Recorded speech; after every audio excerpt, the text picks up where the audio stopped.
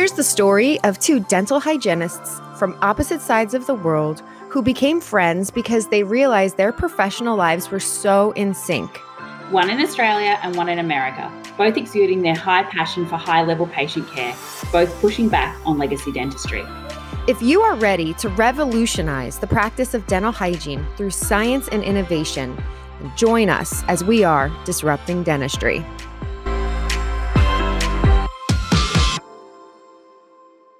Hello and welcome back to another episode of the Disrupting Dentistry podcast. I am your American dental hygienist host, Melissa Obradka. And I'm your Australian host, Tabitha.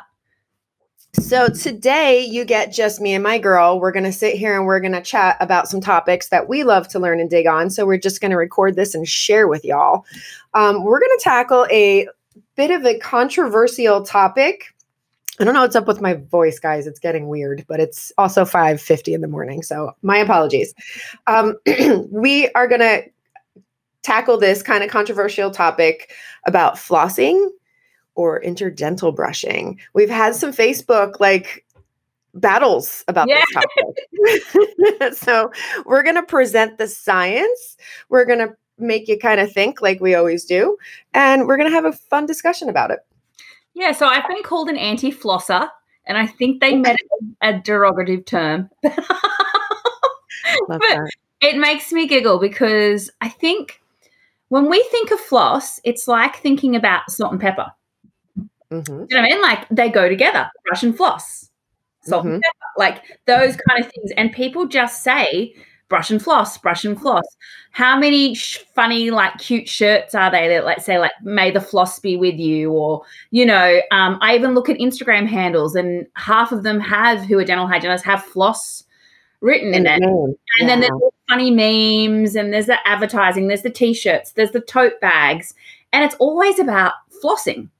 Right. And so we just push this message of flossing like it is the be-all and end-all of dentistry. And I actually think we need to rethink it because is it the gold standard? Is it the best thing for our patients? Do you even do it yourself? And do you know what I mean? And thinking about evidence-based dentistry, right, and individualized care is a really big thing as well. So I think that we really need to think about all of those things. And yes, flossing has created a fantastic group of memes for us. But is it something that we want to be pushing and something that we think of as our first thing to recommend to our patients every time? Absolutely. And something that we don't always consider is how technique sensitive flossing truly is. And, patients they're not great at things that we instruct them. I mean, how many times do you give OHI instructions with brushing and you feel like I've just said to you the angle I want you to hit, I've just demonstrated it to you, and then you give the brush off to them and they're brushing totally opposite of what you just showed them.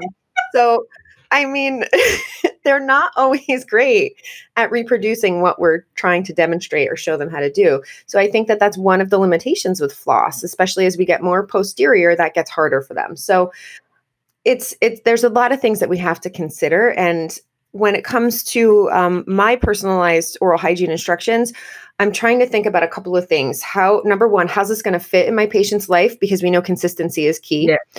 So what kind of program can I initiate for them that they're actually going to keep up with, that's easy for them to do, and they can keep on doing it over and over again? And, so it might not be, a traditional piece of floss wrapped around their fingers. That might not be it for them. And then it also depends on what they're presenting with. And this is where your assessments are so essential, because floss works for patients with 1, 2, and 3 millimeter readings.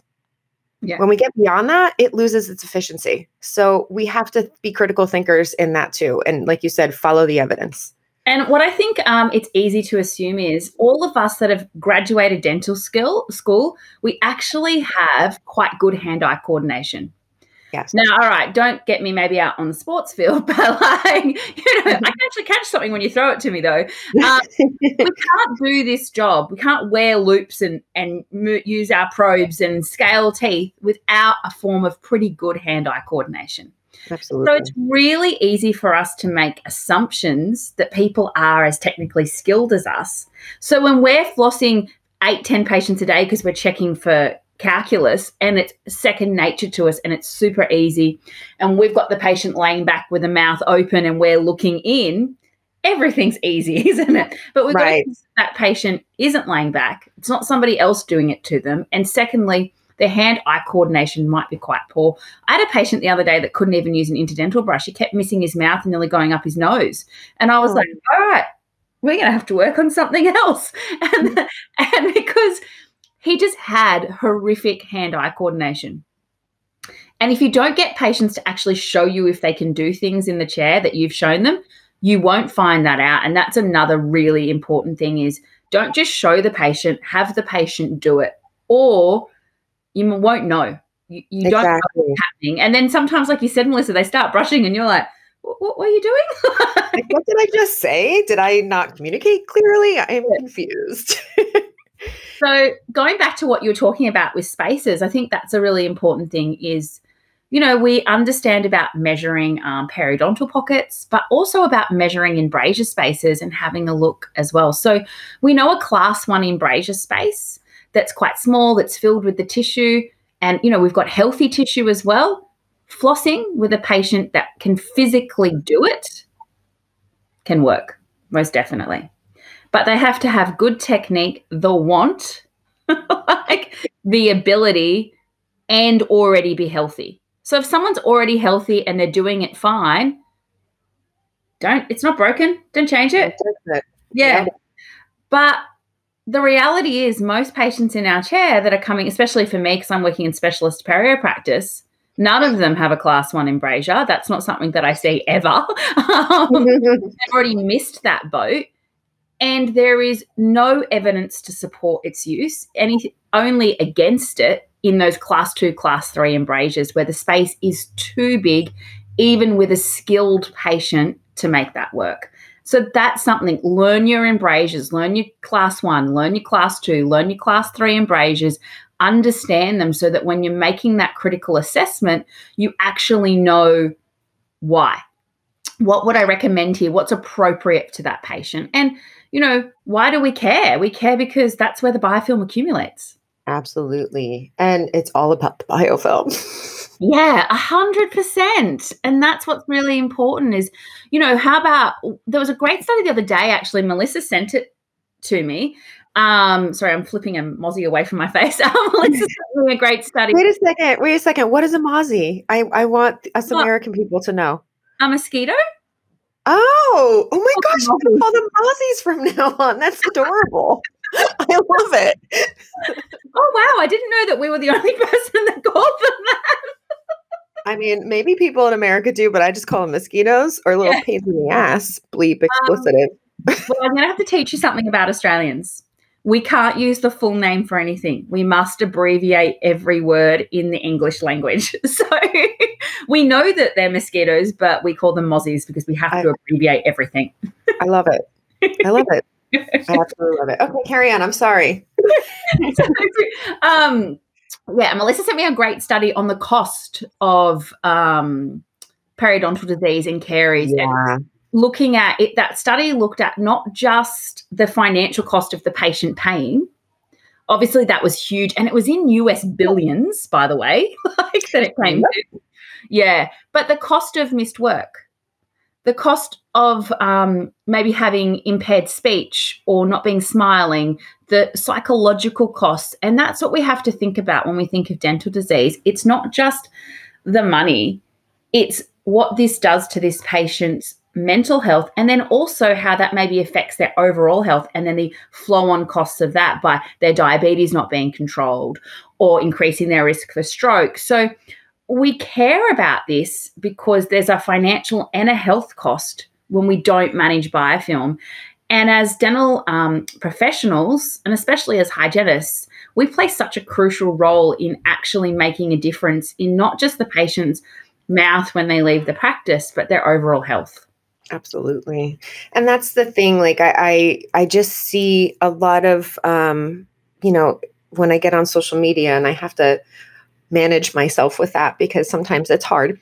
But when you get into some of these groups and you try to enlighten and like share a message that is a little bit out of the box for the, the majority of our profession, it's just, there's a lot of pushback on thinking that comprehensively and how much what we do or what we don't do affects our patients. Tracy said that in our last interview, Tracy Baker. If you guys didn't listen to it, please go back to the previous episode and check it out. It was awesome. But that's really huge. What we don't do, I think, has a bigger impact on our patients. And having these conversations about OHI are so much more important. And I know I might get flack for saying this, but I'd rather leave a piece of calculus behind and show a patient better home care so that they can be doing that day to day. And I'll get that piece of calculus next time I see them.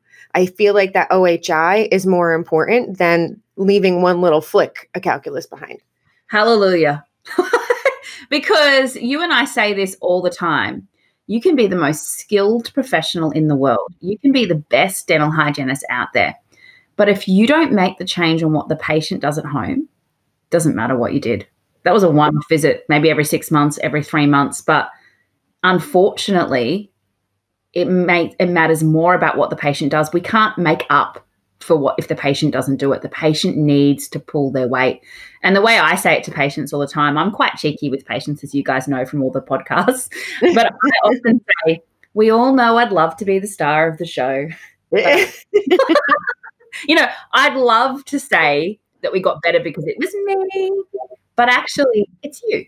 And only you can do the work. If I just do the work, we take 1 step forward, 2 steps back, 1 step forward, 2 steps back. I can get you to health, but you've got to maintain it. So, when I'm seeing a patient 2 to 3 monthly, we can get fantastic results because we know I'm disrupting that biofilm and intervening at a critical time where even if they're slacking off at home, I can actually still get repair. But then as soon as you start stretching those appointments out, they relapse because we haven't fixed up the home care. So you won't get long-term results without the patient getting in. So when they get that 3-month result, I can cheer and go, yeah, I was a big part in that. Right.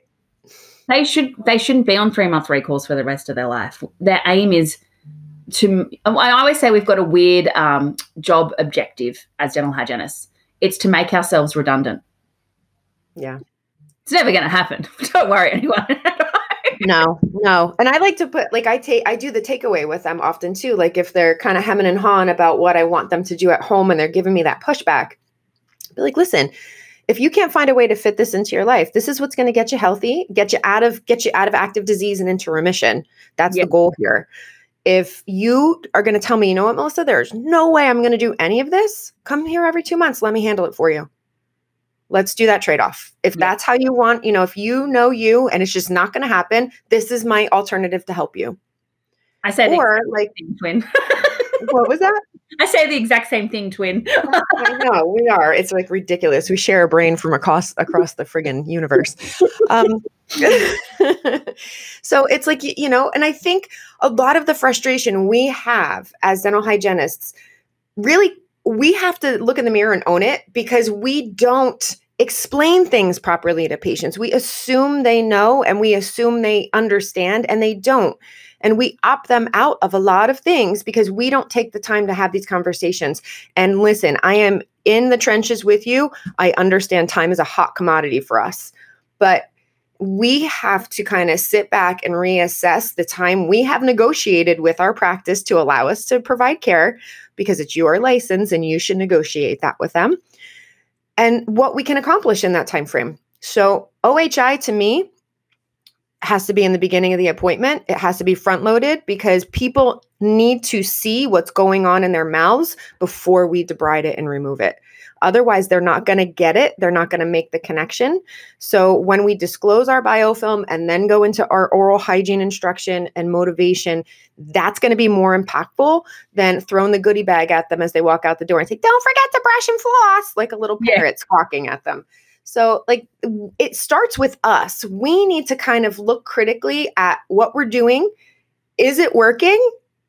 And then make adjustments. And if you think you need to sit down and have a conversation with doc and your admin team, and you're trying to provide better care and you're getting pushback from them on that, like that's kind of crazy. Yeah. So I think we need to like take the power back. We've given it away. Take it back. And it starts with something so silly as oral hygiene instruction because we don't get to do it and we get frustrated because of that. I actually think though, I'll 100% admit this. When I first graduated, I got really ruled by the clock. Yes. Okay. So I was like watching that clock all the time, feeling really overwhelmed by, how I have to get this done and I've got to make production and I've got to do this and I've got to do that. And I became calculus obsessed. Yes. Same.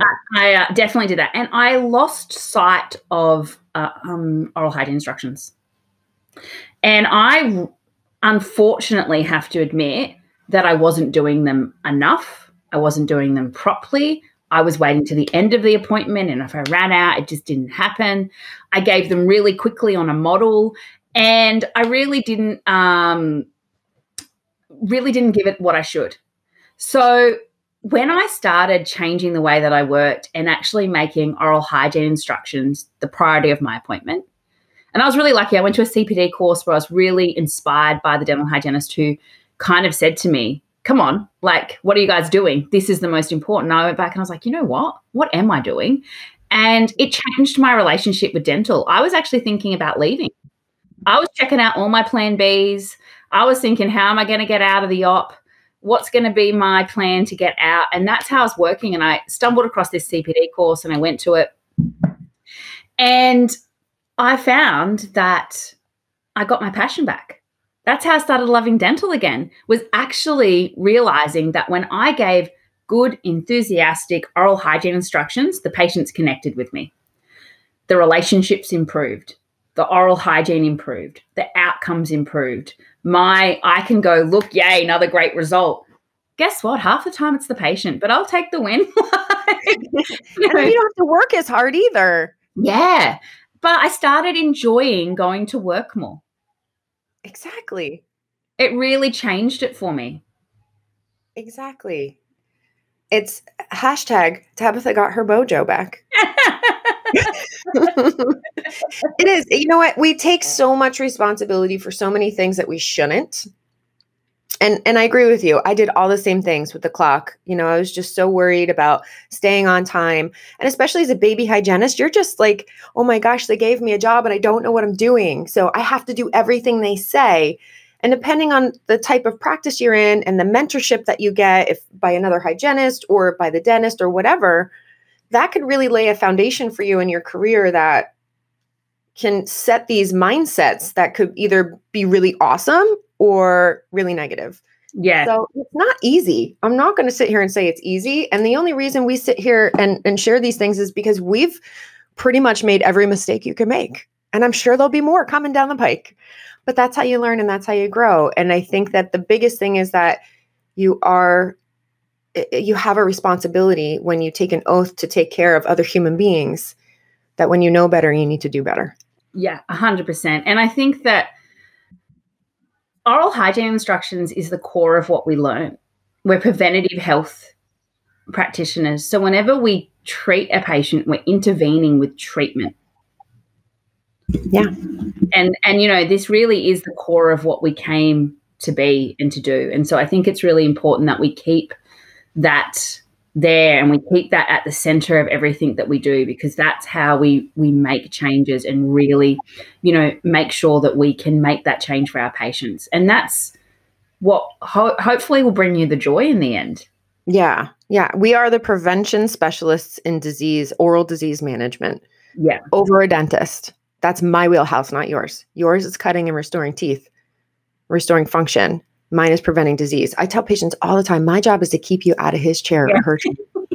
Exactly. Are you going to work with me? Or are you going to help me? Or what are you going to do? Like, let's work together. If you and I work together, we can make this happen. I'm like, it's kind of funny they even want me here because my job is to prevent them from doing work. Yeah, exactly. We're turning this into like a motivational speech. Let's get more into the nitty gritty with interdental cleaning and flossing. One of the things you have to think about though, as a dental hygienist and any oral health professional, oral health therapist, dentist, and specialist is bias. Yes. And we all have bias in our life. So I'm not going to say that I don't have bias either. There's definitely things that I do in my life where, the bias comes in, especially when it comes to your kids. And then she curses when her bias is showing, but so do I. But what we have to think about is, are we giving bias to a product? So that goes back to your salt and pepper, brush and floss. Yeah. Are you biased because of that? Because that's what you just learnt to begin with, or that's what you see all the time. Why are you recommending a product? Are you recommending a product because they've advertised to you really well? Are you recommending a product because you've got a deal to advertise them on Facebook and you get money from it? Are you organizing the product? Are you recommending the product because that's what you like? Do you know what I mean? So it has to not be about those things. And sometimes I have to talk about products with patients that I don't like. But that patient likes it. That patient wants to use it. So I actually need to give that patient the ability to use something they want to use. So for me, I have a preferred electric toothbrush. Let's give that an example.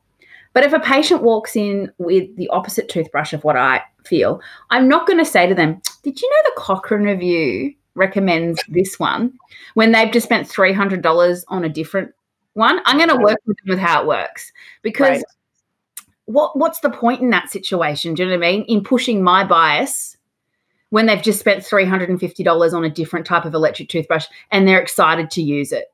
That's such a great point. Yeah, I love that point, because it's like if they're asking you, hey, I want to invest in one, what do you recommend? That's a different conversation. But I love that you're raising awareness on that, because I think sometimes we argue with them over those things instead of just saying, how do I make this work for you? Because you've already invested in it. Yeah. And that, like, having that conversation, being, oh, really? I didn't like that one. I really wish you bought this one, which I got to tell you, I've done that in my professional career as well. Now you're making it about you and not about them. Yeah. So, and it has to be about them. They're there for you to give them a service. And part of your service is your intellectual property and sharing your knowledge on oral hygiene, wellness, and instruction and prevention of disease. So it's like one part your skill and another part it's what you know. 100%. And that's really where you are responsible as the healthcare professional to make sure that you continue to learn, and which we know our disruptors are, because you're here listening to us. So yay and thank you. But like, continue to learn. And I like to say, I want to have a lot of oral hygiene products in my mental toolbox, because everybody's different and everybody's going to come with something different, you know? So I want to be able to provide the proper education to meet their needs. And I think that's like, you have to understand that the patient has to have, exactly like you said, has to fit into their life. Mm-hmm. And that's what we have to think about. Not just does it fit into our life, not just does it fit into what we think is the best, but can the patient afford the $400 toothbrush that you're recommending? Right. Some of it's like the best one, but can they actually afford it, or can they tolerate it? I've had patients that can't tolerate electric toothbrushes because it makes them gag and there's a psychological barrier there. Work with a manual toothbrush. They can get a good result. And a perio friend of mine from Adelaide, his name's Leo, and he always says the best toothbrush is the one in your hand. Yeah, I love that. Like, the $400 electric toothbrush does not work in the box. No, oh my gosh, I say that too. When I like, hey, we talked last time about considering using an oral irrigator. Did you end up picking it up? Have you been using it? Tell me about what's going on. And they're like, oh yeah, I bought it, but I haven't taken it out of the box yet. And I'm like, well, it is 0% effective in the box. So what do you think? Do you think maybe we'll start working with it? Like, I like you said, being cheeky, you have to be fun with them, because they have this imagery of you. Brush and floss your teeth. I'm going to get yelled at. Like, she's going to yell at me, or he's going to yell at me because I didn't do what I need to do. How many times do they sit in your chair and they're like, they give you the disclaimer, listen, I wasn't that good this time. I know you told me I needed to floss more and I haven't done it. So, I had a lot going on in life. And they're like pre-warming you for the excuses about finding the poo storm that you're about to find in their mouth. So, It's about just really making it work. It has to fit in their life. It really does. So like if I'm asking a patient to pick up a water pick for the first time, I'm going to say, let's start small. If you can commit to me doing this 3 days a week right now, I would be the happiest hygienist. And once you feel like you're pretty comfortable doing that, then try to push yourself to 4. By the time I see you again, I would love you to be consistently doing this 3 to 4 days a week. Let's set that goal. Let's start small. And that creates a new habit loop for them. And when they get into that habit loop, then it's just, they go on autopilot. And that's our end game goal. Our end game goal is that it's just what they do every day. Yeah. And I think that that's what's really important is that we've got to think about all of those things. So in your head, think about, why am I recommending this product? What's needed? So what's the problem? What's the evidence? What's the patient's ability? What's the patient's wants? Mm-hmm. And that all has to go in together. So actually recommending something to clean interdentally isn't as easy as brush and floss. Right. It actually is a lot more complex because Absolutely. you have to think about all of those things. Now, a patient may be resistant. I've had this in perio practice a lot of times. They're resistant from changing from the floss to the brush because I want them to use 2 brushes and the floss is quick because they're not doing it properly. Right. Really right. quick to flick it in and flick it out. Right. And it's something they've always done, and this is something new. And So that's when it goes back to the disclosing for me. I disclose their mouth. I show them my excellent flossing technique and how little of it's removed. And then I show them how easy it is to put the brush in and how much of that bacteria is removed. And it goes back to what you were saying, Melissa, about the why. Yeah. Taking the time to explain the why. They don't know the why. No. And you don't want to make a change if you don't know the why. And they've just been told their whole lives, brush and floss, brush and floss, brush and floss, brush and floss. But, to prevent cavities. Yeah. It's more than preventing cavities. We know that, but they don't know that. 100%. And when we really dig into taking it a step further and dig into their medical history and look at the potential of like genetic predispositions for things like Alzheimer's, cardiovascular disease, stroke, all of that stuff. If there's a family connection with that, and we know that PG is one of those instigators of periodontal disease, and it's linked to so many of those different non-communicable disease states that our patients can present with us. It's so much bigger than that. That's risk prevention, right? That's a way, if we can reduce the amount of these periodontal pathogens that are going into their bloodstream, we're reducing those genetic risk factors that they have a predisposition for. So this is so much bigger than cleaning teeth. Yeah. And that's where my and Tabitha and so many of our colleagues' passion lies, is that we have the ability to do so much more than flick and polish. Yeah, 100%. And we say it all the time, and it sounds so corny, but you can save lives. You change lives, you save lives. So don't underestimate the power of what you do in that room and how important you are. And, especially last year and even this year as we go back into lockdown and some dental gets shut down again in Australia, people really take it personally when they're told they're not part of the essential workers that are staying open. You are essential. You are important to people's lives. We are an important aspect of health. And I think that no matter if we temporarily have to shut and open back again, they're looking at essential as something different in that stage. So don't think that you're not essential. I think that's a really important message that I want to give to people. You are dental is an essential part of health.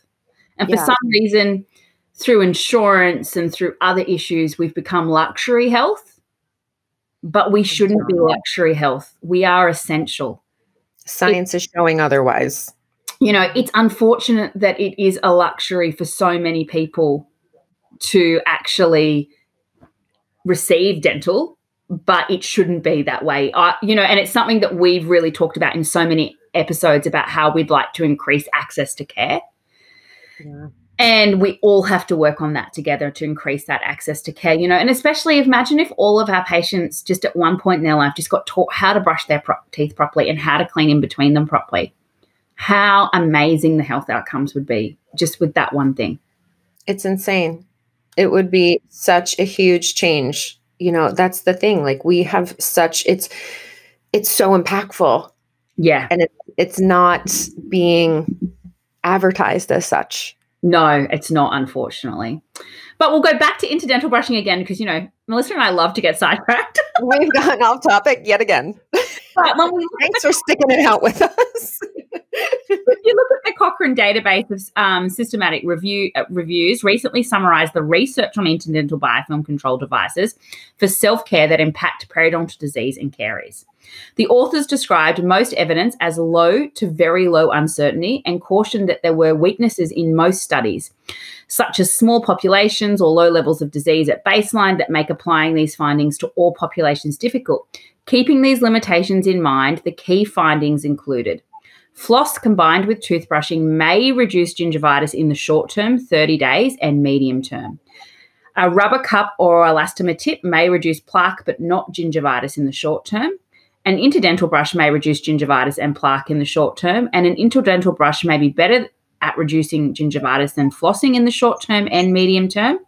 Water flossers may reduce gingivitis and may be better than flossing for reducing gingivitis in the short term. And wooden cleaning sticks may be better than toothbrushing for reducing gingivitis in the medium term. Interesting findings from that one. That is interesting. I didn't know that about the wood sticks. They've kind of become taboo. Like I remember learning about them in school back in the late 90s. And I remember our professors talking about how like that they're kind of taboo now because they would splinter while people were using them. So, it's not really something that I see in our aisles here in America, at least in my corner of the country, for patients to even purchase. But that's interesting that it has like the studied ability is actually better. Yeah, it's definitely not something I recommend. They're not something that I would be handing out. I definitely know there's brands that make them and you can buy them. But again, it comes down to if it's the only thing your patient's going to use, better than nothing.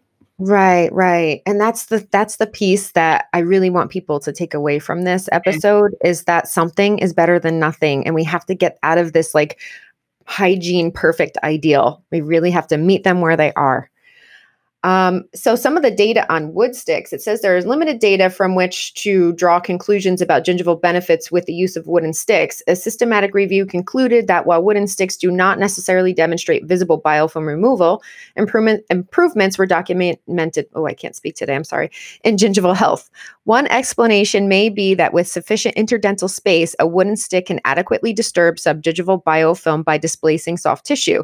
This subgingival area would not be visible with a disclosing solution and often used in research studies.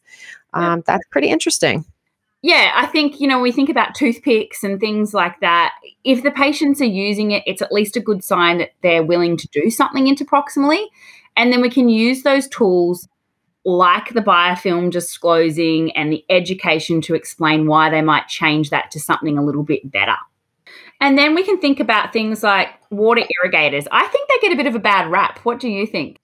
I think they do get a bad rap. And, that comes with like industry opinion. For a while, water picks were widely accepted. And then people, all of a sudden, a lot of dental professionals were like, no, they're not good. You're going to introduce bacteria deeper down into the pocket, that you could damage your gum tissue. There was a lot of negatives associated with them. I personally think, again, you can't just tell a patient to use a water pick. You have to take the time to teach them the technique, the angulation of the tip. It's all about the tell, show, do, and make sure that they're competent in doing what you've instructed them to do. I really love water picks, especially for my periodontal patients, because again, we have to think, what do you achieve with brushing and flossing? And is that patient healthy? Is that patient in a state of disease?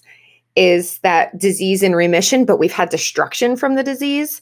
What are those interdental spaces like? What is their, genetic predisposition? Do they build up a lot of bacteria?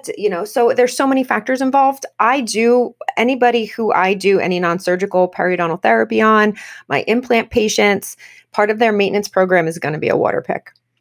And I just need to make sure I take the time to teach them how to properly use them. And that's it. And so water picks, I think an interdental brush is going to do more than a water pick by itself. But if the patient doesn't have the manual dexterity to use an interdental brush, then a water pick is way better than nothing.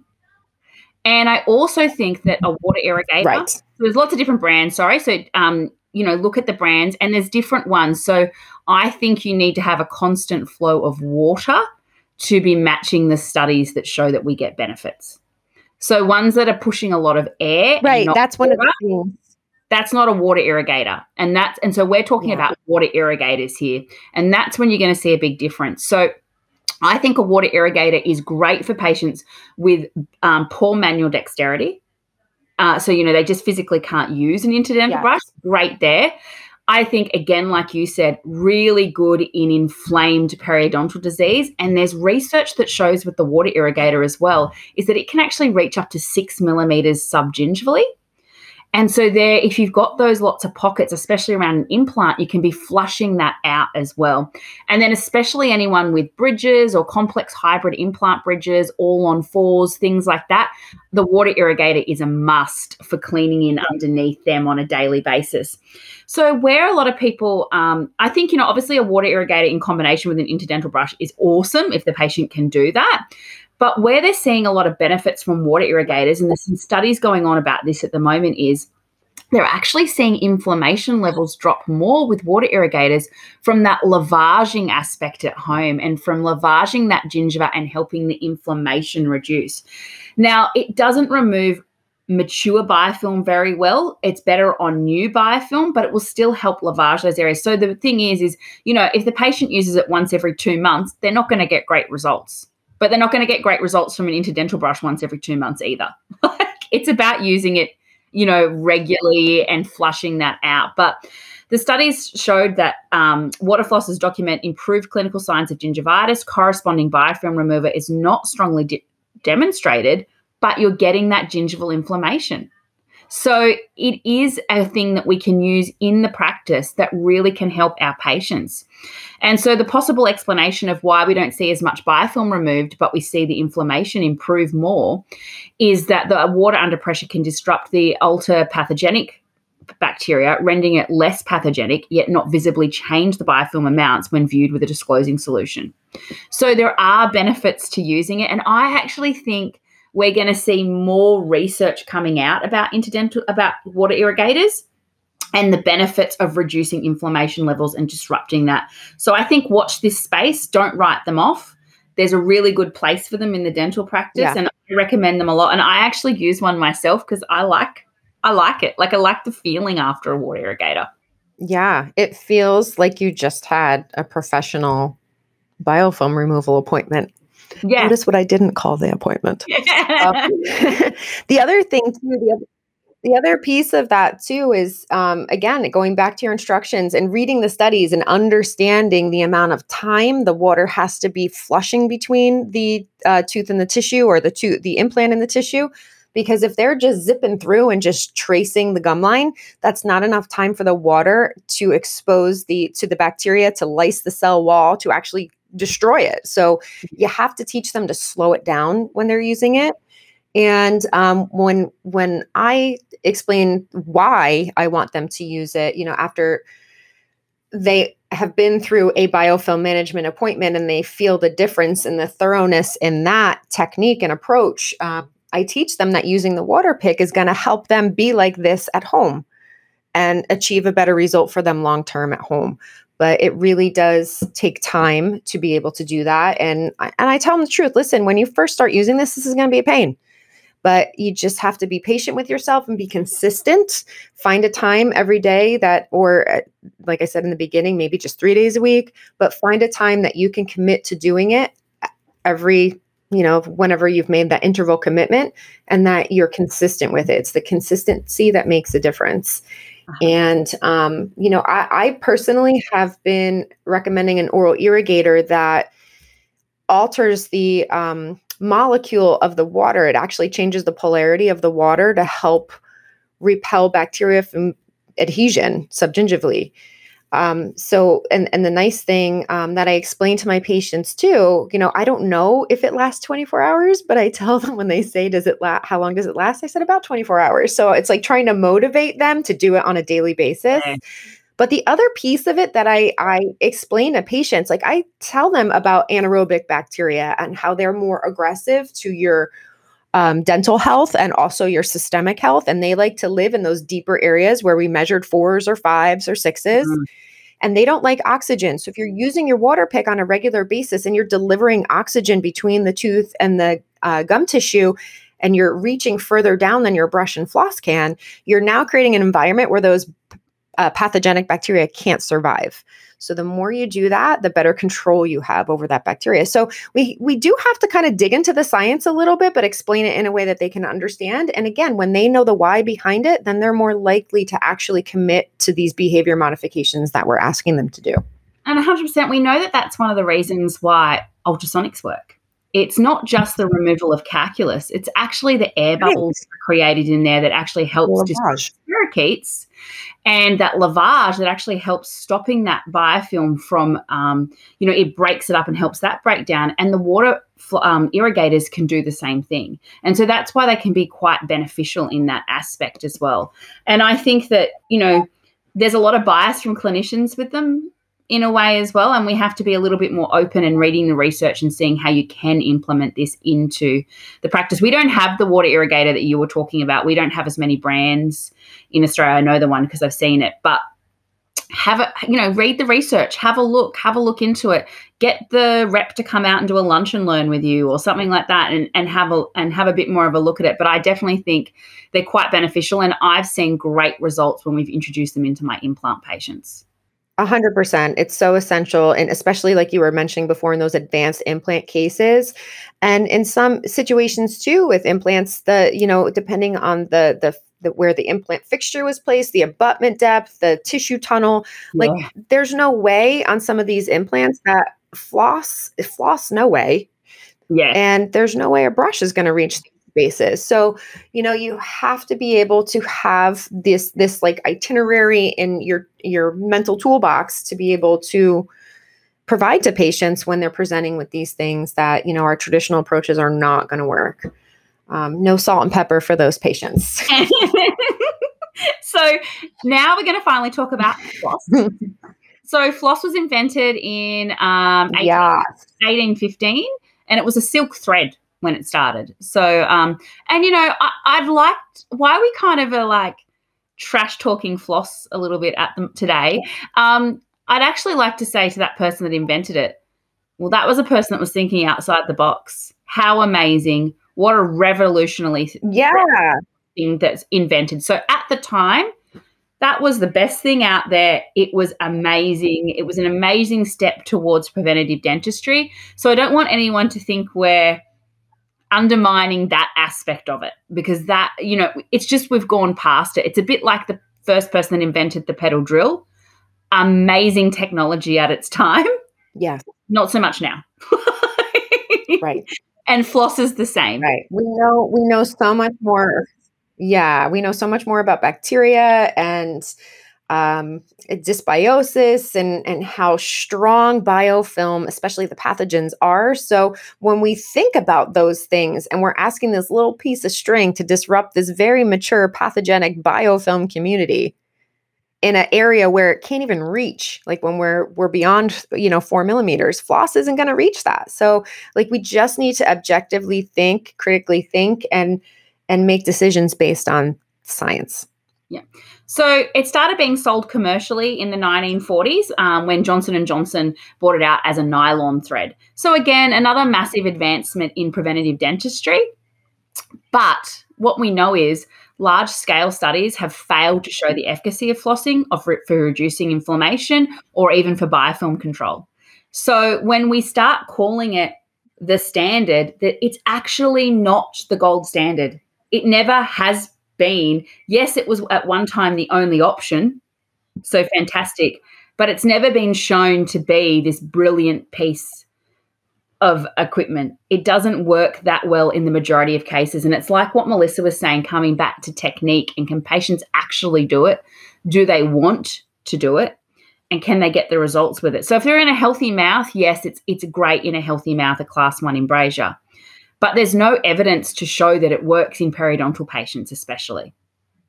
Right. And you remember back in 2016, there was this whole media push about, is flossing really necessary? And it actually showed that there is no evidence to back it Yeah. up. And that's what they were kind of like running off of.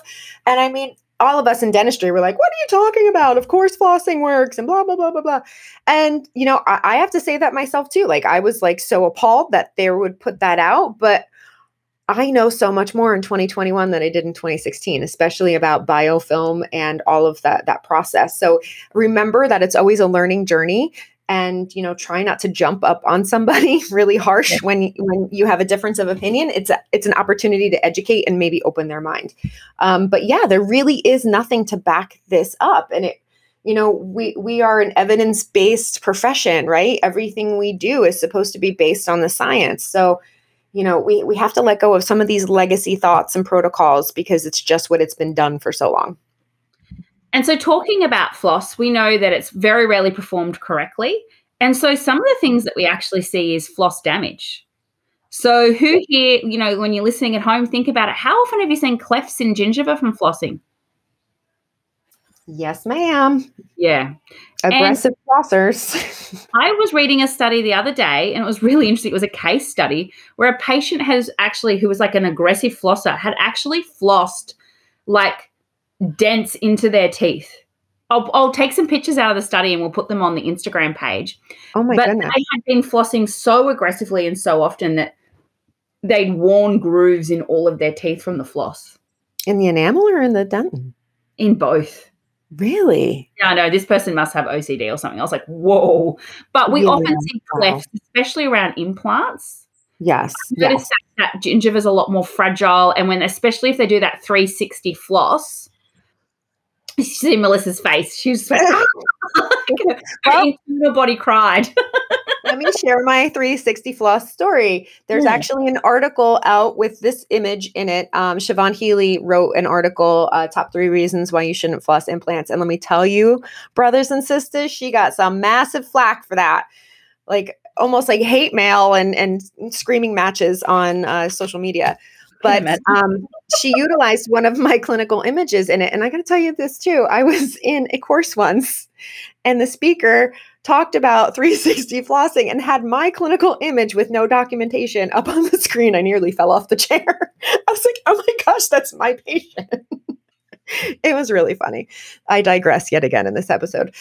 Anyway, so back to this patient, this is where my story comes in. When I was early on in my implant maintenance education, I learned about 360 flossing, and I was demonstrating that to all of my patients. And I was showing them to do it with Superfloss because it was thicker and it would grab more biofilm. So that was the whole thought process behind it.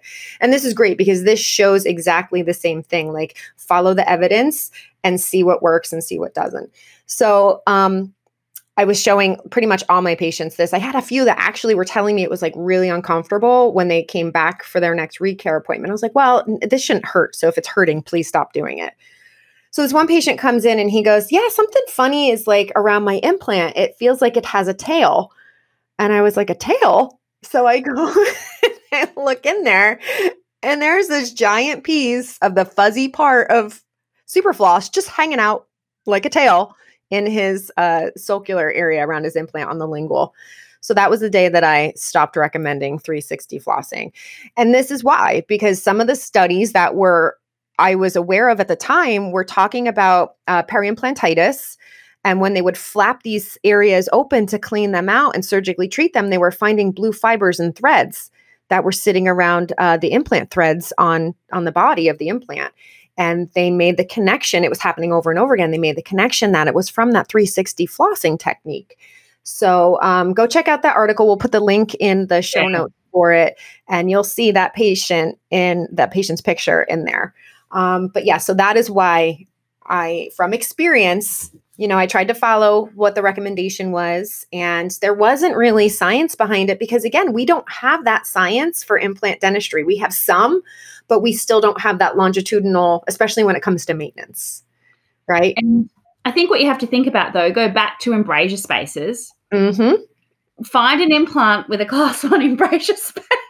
It's pretty much impossible. Yeah, it's not very often.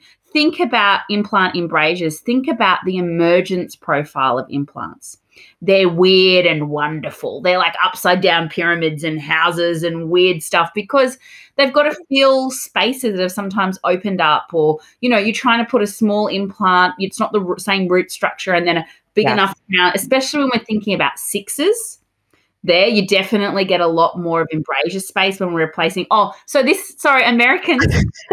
I'm like, I just made a face. In Australia, we call first adult molars sixes. Okay, so that would be 3, 14, 19, and 30 for us. There you go. Thank you. Whenever I go to a course in America and they start like saying numbers, I'm always like, what are they talking about? I start counting, looking, because we number per quadrant. So quadrant 1, quadrant 2, quadrant 3, and then give it a number. So 6-year-old molars we call sixes. And then do everything difficult here. So and so when you're thinking about that first adult molar, thank you for picking up, Melissa. Everyone would be like, there's no molar on a 6 in America. What are you talking about? 6 is a canine for us. Yeah. So when you're thinking about that first adult molar, that's a pretty big space that you've got to fill with prosthodontically on an implant. It doesn't have that same crown. So you get not a great emergence profile sometimes and a lot of area for biofilm to stick. So floss isn't going to cut it. You need that interdental brush in spaces like that. So it comes back to thinking about what fits the space. And the one place where I am less flexible with the patient, so, a patient that wants to stuff around with flossettes, I'll show them how they work. I'll show them why an interdental brush is better. But, I'll try and persevere with them if they really, really like them. I don't with an implant. With an implant, I measure the space with an IAP probe, so the interproximal access probe, and I recommend the exact brush for that implant, because this is where you can't stuff around. No. Because you really need to make sure that space is being cleaned appropriately, because we know mucositis is very easy to get, but implantitis is unpredictable. Mm-hmm. And once we get implantitis, there are things that we can throw at it, but praying is one of them. Yeah, it's like the kitchen sink and a lot of Hail Marys. Yeah. So I am quite particular with my oral hygiene instructions around implants. I'm like, you've invested the money, you've got to invest the time, and this is exactly what you have to do. So I'm quite strict with that. Yeah, and that just kind of goes back to what we were saying earlier in the episode, where we have to front load this education. Like, one of the things that the doctor I'm working with now, who I absolutely love that he says this, is that patients have to earn their dentistry, especially when it comes to implant dentistry, because they need to be committed to their home care. They need to be committed to seeing us on a more frequent basis so we can manage this. They're not bionic. They don't get to have this, like, especially like all on 4 case. They don't get to do a full mouth all on 4 and say, peace out, I'm done. So like, we need to be an active part of that. And I'll make, with some of the offices that I train, I'll make the suggestion that if your patient's signing a consent form for implant dentistry, correct? And they're all like, yes, of course. Well, why are we not putting in there the home care expectations and the re-care expectations? Because in order to have long-term success, maintenance is a cornerstone in that. And dentistry does a really bad job at realizing that when we do this huge surgical and then restorative component to this to restore function and aesthetics to these patients, they drop the ball when it comes to maintenance. Like, that's just as critical, if not the most critical piece. So the hygienist has such a huge role in that. We are the first responders to peri-implant inflammation, mucositis, implantitis. We are the prevention specialists in that. And I know a lot of us don't know about it. And that's just industry issues right now.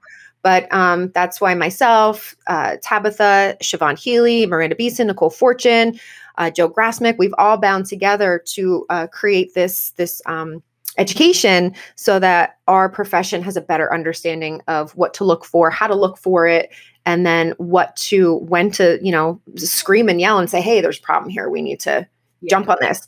Peri-implant disease is twice as large and happens twice as fast as periodontal disease because we have no PDL. And that's a key factor in that too. So, and when we think about sending an implant patient home with floss and there is no PDL and they don't know how to do the proper technique, they might, like Tabitha was saying with the lacerations, they're probably going to do more damage than good. There's going to be more of an iatrogenic side effect for them. So, we really just have to be critical thinkers when it comes to this. And when you have, I'll always pull their PA up for them after the insertion, that PA that should be taken at insertion. And if it's not, please take it yourself. But I'll pull that PA up and I'll show them the interdental space and the bone topography and how that's different, especially on a 6 or our first molars. So that they have, look, I'm applying my new knowledge. So that they have an understanding. I'm like, you could drive a truck through this. Floss, a little piece of string ain't gonna cut it. And I know you and I have gotten flack for saying that before because we talked about this on a previous episode, our urban legends of implant maintenance. So if you haven't heard that and you want a little more implant info, please go back and listen to that. It's one of our early episodes. But yeah, we've caught a lot of flack for that. But you just have to be a critical thinker and look, what can a string do in a giant class 3 embrasure space versus an interdental brush that is fitted for that specific spot. And I love that. I'm going to name drop a product right now, but Curoprox has that measurement tool.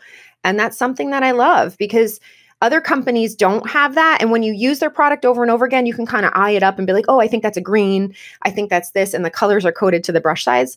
But why not have the precision and have the tool to actually tell you exactly what it is? So I love that about that product line. And another really cool thing that I think is really important to do too, one of my friends who is a specialist, she was saying when she's getting a crown made, she sends the interdental brush to the prosthetic lab and said, make sure this fits perfectly. I love that. Then, if we're all thinking about long-term maintenance in every aspect of dentistry, we'd have really different outcomes. Yes. It's not just about aesthetics. It has to be about aesthetics, function, and cleansability. Yes. So that we can have long-term success. Yeah, it really is. A beautiful thing in the world placed, but if you can't clean it, it doesn't matter. It won't stay that way. No. And you know what? Sometimes like on Instagram, I'll see, because I'll just follow certain hashtags and like other dental professionals, they'll put their cases up and they have this beautiful prosthetic that they've done with these fiery red gingivitis gums that are just like screaming, or like they've invaded BioWith. So there's just chronic inflammation everywhere. And I'm like, I just want to get at that person and help them. I digress again, because we'll just bring up something. We might have to do a subject on this, but I don't know if this happens in America, but do you have like non-dental professionals whitening teeth in shopping centers? Yes, ma'am, we do. We have the same problem. Yeah. Photos of calculus and whitening. Oh, gosh. On Instagram, I'm like, oh, you're burning my soul. Your calculus is a shade whiter now. Congratulations. It never reached your tooth structure.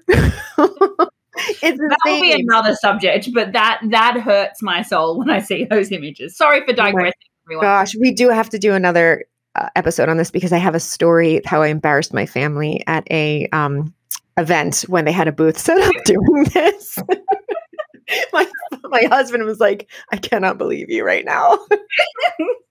So before you guys send me hate mail about being okay, so I'm gonna have to like look before I get in my car every day. Like if someone's in me, I'm coming. And before a floss company comes and takes me out on my way to work, death by floss. Melissa's and my view here. We're not actually projecting a personal view on flossing and interdental brushing. I'd like to refer to the European Federation of Periodontology, who we know sets the standard for perio treatment and education around the world. And they actually recommend interdental brushes as the method of choice for interdental cleaning. And they said in their exact words, where spaces between the teeth allow their insertion without trauma, this should be the recommendation. And that's exactly what we've preached here tonight. So if you doubt us, I will put the link to what their recommendations are.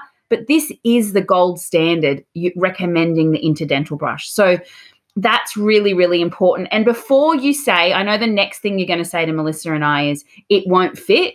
Well, looking at a cross-sectional study done in 2016 on interdental brushing on healthy adults, 2,048 embrasure spaces were checked, and interdental brushes fitted in 90.3% of them. Well, gee, those are some pretty good odds. Yeah. So I'll put that link in there as well for you. It'll fit more than it won't. Yes. And most of the time, you're probably underestimating. That's what I figured out that I was doing before I started using the IAP probe. So sometimes when your patient comes back and they say, I've been using the interdental brush every day, and you look and you think, where between your toes? Maybe they have, but you recommended the wrong size. Right. Because it really has to fill that entire space for it to be efficient. So again, it's just thinking you got to take the evidence, but how is it actually being applied? Right. Yeah. So if it's not being applied properly, you're not going to get the results that the evidence states you will. So you have to do your due diligence to make sure that, we're trying to, we know how patients are, we know how they don't listen. So we have to make it as user-friendly for them as possible and really help them, again, understand the why behind what we're asking them to do. 100%. And so think about all of this knowledge we've thrown at you today. It's lots of stuff. Like we said, so rounding it up, yes, floss can work with a patient with good technique, the ability, the want, and an already healthy mouth. Yes. If there's gingivitis, if there's perio, or if there's spaces larger than a class 1 embrasure, it is not your go-to. Right. All right. And so we need to stop thinking about it like salt and pepper. We need to think about our bias that we have. And if this episode made you feel really uncomfortable, good. That's really good. That's a good thing. It means that you're thinking. All right. It means that I've just got a bit uncomfortable with what I'm doing. But that doesn't matter if you go and have an independent research and think about it. Do you know what I mean? Like, think about it, assess it for yourself, read the links that we put in there. This is all backed up by scientific evidence that we're talking about today. We all recommended things before we knew that we should change. And don't quote Melissa and I in 5 years if we don't believe this anymore. Right. New device has been invented. Our whole purpose is to disrupt the dental status quo. Like, that is why we do this podcast. And, disrupting biofilm is something that is near and dear to my and Tabitha's heart. And we just want to share this with you guys because, we've been in the same place. And I know some of the feedback we might get is, well, what do I say to patients when we've been suggesting flossing all along and now I'm changing? Because, sometimes that's an issue too. We don't want to, look like we didn't know what we were talking about or what have you. So my suggestion for that is the newer science and the studies are showing us that this is more effective at removing the bacteria that is associated with gingivitis, periodontitis, and other systemic diseases. So that's a really easy way to introduce that. And if patients give you pushback, I always invite them to go to their friend, Mr. Google, and check it out for themselves. Yeah. No, and I just think that it's really important that you keep doing education. Trade is actually a really important thing. When we, going to conferences and visiting trade is actually a really important aspect of our jobs. Yeah. Because it's where you discover new products and then you can go do the independent research. I definitely recommend independent research, but it's where you find out about new things. It's where you see things you're like, I've never seen this before. Oh, I've never seen this before. Because we're constantly evolving and changing and new technology is always coming out. And so, like I said, in 5 years' time, there may be some new brand whiz gold standard for cleaning interdentally that Melissa and I are talking about then. But at this moment in time, in 2021, so in case you're listening to this in 5 years' time, we're recommending interdental brushes over flossing in most cases. But it may change. And, I'm excited if it does because that's just something new that we can have. But absolutely. Keep researching. There's a reason why we have compulsory continuing education because it's important. It's important because I don't want to practice how I graduated. Hell no. Neither do I. I could go back and teach that little girl some things. Oh, poor little thing. Poor patients, actually. Yeah. Well, before I started disclosing every patient, we all know I wasn't cleaning properly. Well, same here. And I got to tell you because we are just rolling this out. We are about a month and a half in my practice with doing that protocol on all of our patients now. And the response has been so positive. And, we didn't get any more time. We're working on the same parameters of time and we're doing just fine. And I have 2 hygienists who never worked this way before on the team who are 100% in, and it's been great. And what's powerful too, send them home or send them with a link to Amazon to buy their own disclosing tablets and do that at home. That is super helpful for them. So for me, I actually send all my patients home with a packet of disclosing tablets. So they get handed, or if someone's doing really, really well and I'm returning them back to general care, they don't get them. But when they do their first perio maintenance appointment with me, usually they need to make some improvement. Yeah. And it's really hard for them to see that at home. Mm-hmm. So I get them to disclose, ask them to do it twice a week. Because the other issue that I found, and Miranda and I actually spoke about this a little bit, is that when you start getting a patient to disclose, when you disclose and they see it, they go, all right, I was missing the change or I was missing this. So when they go home, they start concentrating on that spot and start missing the rest. Yep, I see that too. If you give them disclosing tablets to use at home, then they don't start a new area. They get that and still get their normal areas. But also it can teach them how to change the angle of the brush or change things, because they realize if I keep doing the same thing, it's not changing. But if I change this, it does change. So it really helps them. So yeah, I think sending patients home with home disclosing is a super important tool, and it can really make that difference when they come back again. 100%. So I think we've given you a lot of good little pearls. Hopefully you're on board with us and not wanting to kill us, because we've just completely ruined your whole philosophy on home care. But let me tell you, I ruined my own philosophy on home care, and I would never go back to how I used to do it. So I hope that you'll join us there on the other side. Please send us your comments, your questions, either on Instagram. Please keep the reviews coming because we love them so much. Yeah. Remember to subscribe, share with your friends, share on social media, spread the word so we can grow our Disrupting crew larger and larger. But, we're not even a year in on this podcast, and we are just so grateful and humble for the positive responses and how many downloads we've had and the listeners. It's just been such an amazing journey. You've made the labor of love worth every step of the way. So thank you so much. And yeah, just thank you so much for listening, and look out for the next episodes. We've got some really exciting speakers coming up that I'm super excited to chat with. Me too. Keep giving us your suggestions or your questions. We'd really love to hear them. And, signing out. Yeah. So much love to you all. Keep on disrupting. Until next time. Hey, thank you again so much for tuning into the Disrupting Dentistry podcast. We love to hear from you viewers, and we love that you join us for our episodes. Please make sure to subscribe wherever you listen to your podcasts. And leave us a review. We love reading reviews from all over the world. It's one of the things that actually makes all the hard work feel really worth it when we get to see which episodes you're enjoying or some feedback that you give. So leave us a review on Apple Podcast or write something on our Facebook or our Instagram page. We'd love to hear from you, and thanks so much for listening. Keep on disrupting.